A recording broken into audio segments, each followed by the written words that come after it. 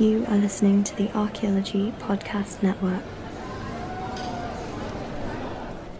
So my name is Meg Tracy. I've been working for the past year for the Great Basin Institute as a GIS specialist and placed at the Bishop BLM field office. I'd like to talk to you today about archaeological modeling and predictive modeling in particular, and some work that I did in a mountain setting in southeast Idaho. So I used three methods in order to do this: logistic regression, regression tree, and random forest. And that's because the data that I had to work with was either site or not site. There was no way to assign a scaled value to this data. So it kind of limits the sort of modeling that you're able to do. And then these were validated using cross-validation instead of on-the-ground testing, and gain statistics. So what I saw from doing this is that there's a really strong correlation between the environment and prehistoric site location. This is definitely the future, especially in CRM. We have huge landscapes to deal with.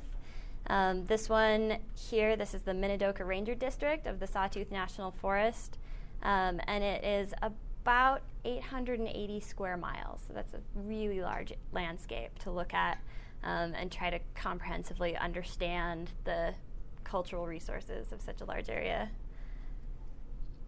In order to do this, you have to make some assumptions about what's going on in the world, assuming that humans are going to be driven by economic transactions with the environment, and that's borne out in the data as well. You know, there are a lot of temptations to say that, like, maybe it's missing this or missing that, or it's not capturing some sort of more abstract way that we interact with the world, but when you're getting 86% of your sites predicted accurately, I'd say that we're really capturing the majority of it. One of the things that I found in particular with this project is that aspect has no relationship whatsoever to site distribution. And this really went against all of the sort of research that I had done in the background. Starting from Julian Stewart, almost every single archaeological modeling project has used aspect, assuming that especially in high altitude elevations, it's going to be really important to site location. And it turned out that that was just absolutely not true. So I think that there's a lot of value to doing research like this because you can overturn assumptions that maybe people have been working off of for the past few decades. This data that you see here is non-sites. Those were generated randomly in order to do this comparison work. A lot of the data that I used and tested, you're not going to see here at all, but one of the things that I did do was look at viewshed. And this is maybe one of those stand-in variables for those more complicated ways of interacting with the landscape. What you can see from where you're standing has a lot of different ways that it plays into culture and to human location behavior. Slope and aspect are really commonly used parameters. Slope played a role in quite a bit of the products that I was using because I'm doing cost distance instead of Euclidean distance for all of these. And I'm using aspect in this term that is kind of silly. It's called northness, right? Because if you look at a compass scale, 1 to 359 degrees, 1 and 359 are very different mathematically, but they are the same on the ground. So what I would assume, and what a lot of people assume matters in the northern hemisphere and in a high altitude environment is how you are facing north or south, and that's what you see here. But again, that ended up having just no relationship at all to site patterning. I looked at cost distance to obsidian sources. There are a lot of these around the Snake River Plain. It's a geological environment. Springs are also really important in this environment. There are no permanent lakes or marshy areas, no large bodies of water because it's a karstic landscape, so all the water is underground. So this is going to be the most reliable source of water in the mountains, and even ephemeral streams are very short-term in this area. So beyond just landscape, I think a lot of people will be dismayed to learn that archaeology in the 21st century involves a lot more math, but that is true. I looked at mean elevation, range, standard deviation, difference from mean, and deviation from mean. All of this is neighborhood statistics and large raster data sets. These kinds of landform classification actually did end up being relevant to my model. And I did these at multiple different scales too. So, maybe the smallest sort of area where you would want to locate yourself on the landscape to a larger level at which you would be, this is about the maximum distance that a human can see and make out detail is 2 kilometers. So this is the complete list of all the variables that I considered in these models. Anything with a star was excluded due to multicollinearity, tested using variance inflation factor, which indicates that two variables are so close together that they are pretty much representing the same thing. So I wanted to kind of weed out some of that before beginning.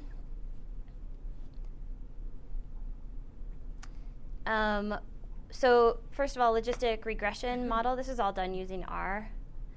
An AIC was used to reduce all of the variables. You want to assume that the most you can explain by using the fewest number of variables is going to be your best possible model, because introducing a whole bunch of extra variables into it, even if you explain an extra 1% or 2% of your total site pattern, you're really not benefiting your model in any way. So this is the most parsimonious possible model. And then I'm looking at the area under receiver operating curve in order to assess this. So using this cross-validation technique where a sample of your data is excluded every time you run your model, and then tested against those results. This is looking at true positives against false positives. Anything above 90 is really excellent. By the time you get down to 50, that's no better than chance. But even with the stepwise reduced model, it's only 1-2 points off. So that's really good for having excluded all of this extraneous all these extraneous variables.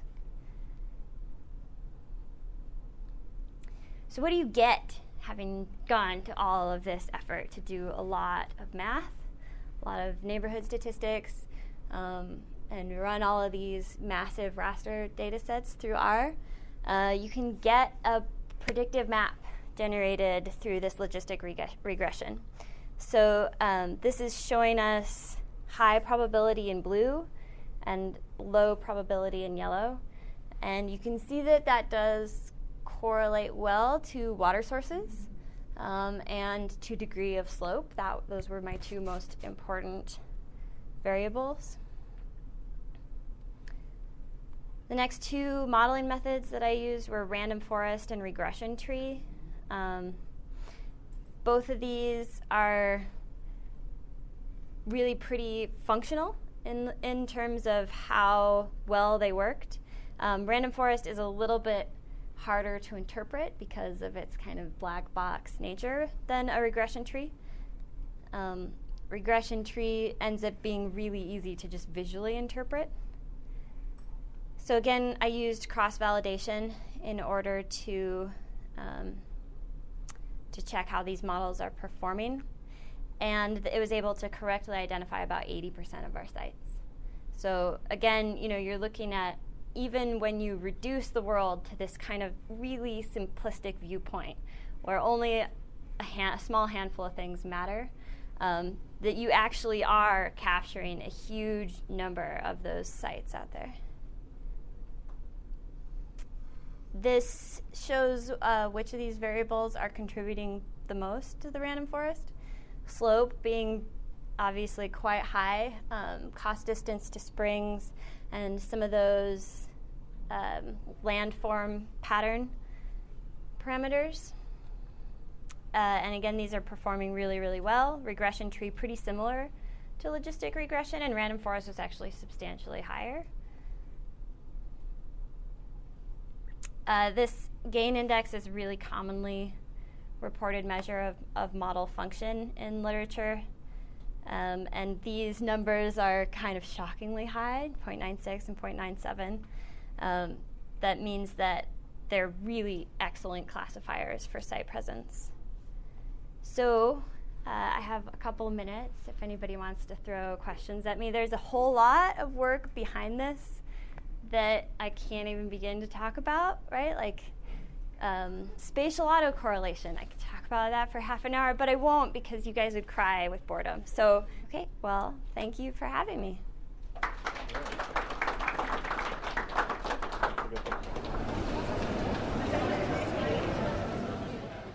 This has been a presentation of the Archaeology Podcast Network. Visit us on the web for show notes and other podcasts at www.archaeologypodcastnetwork.com. Contact us at chris@archaeologypodcastnetwork.com.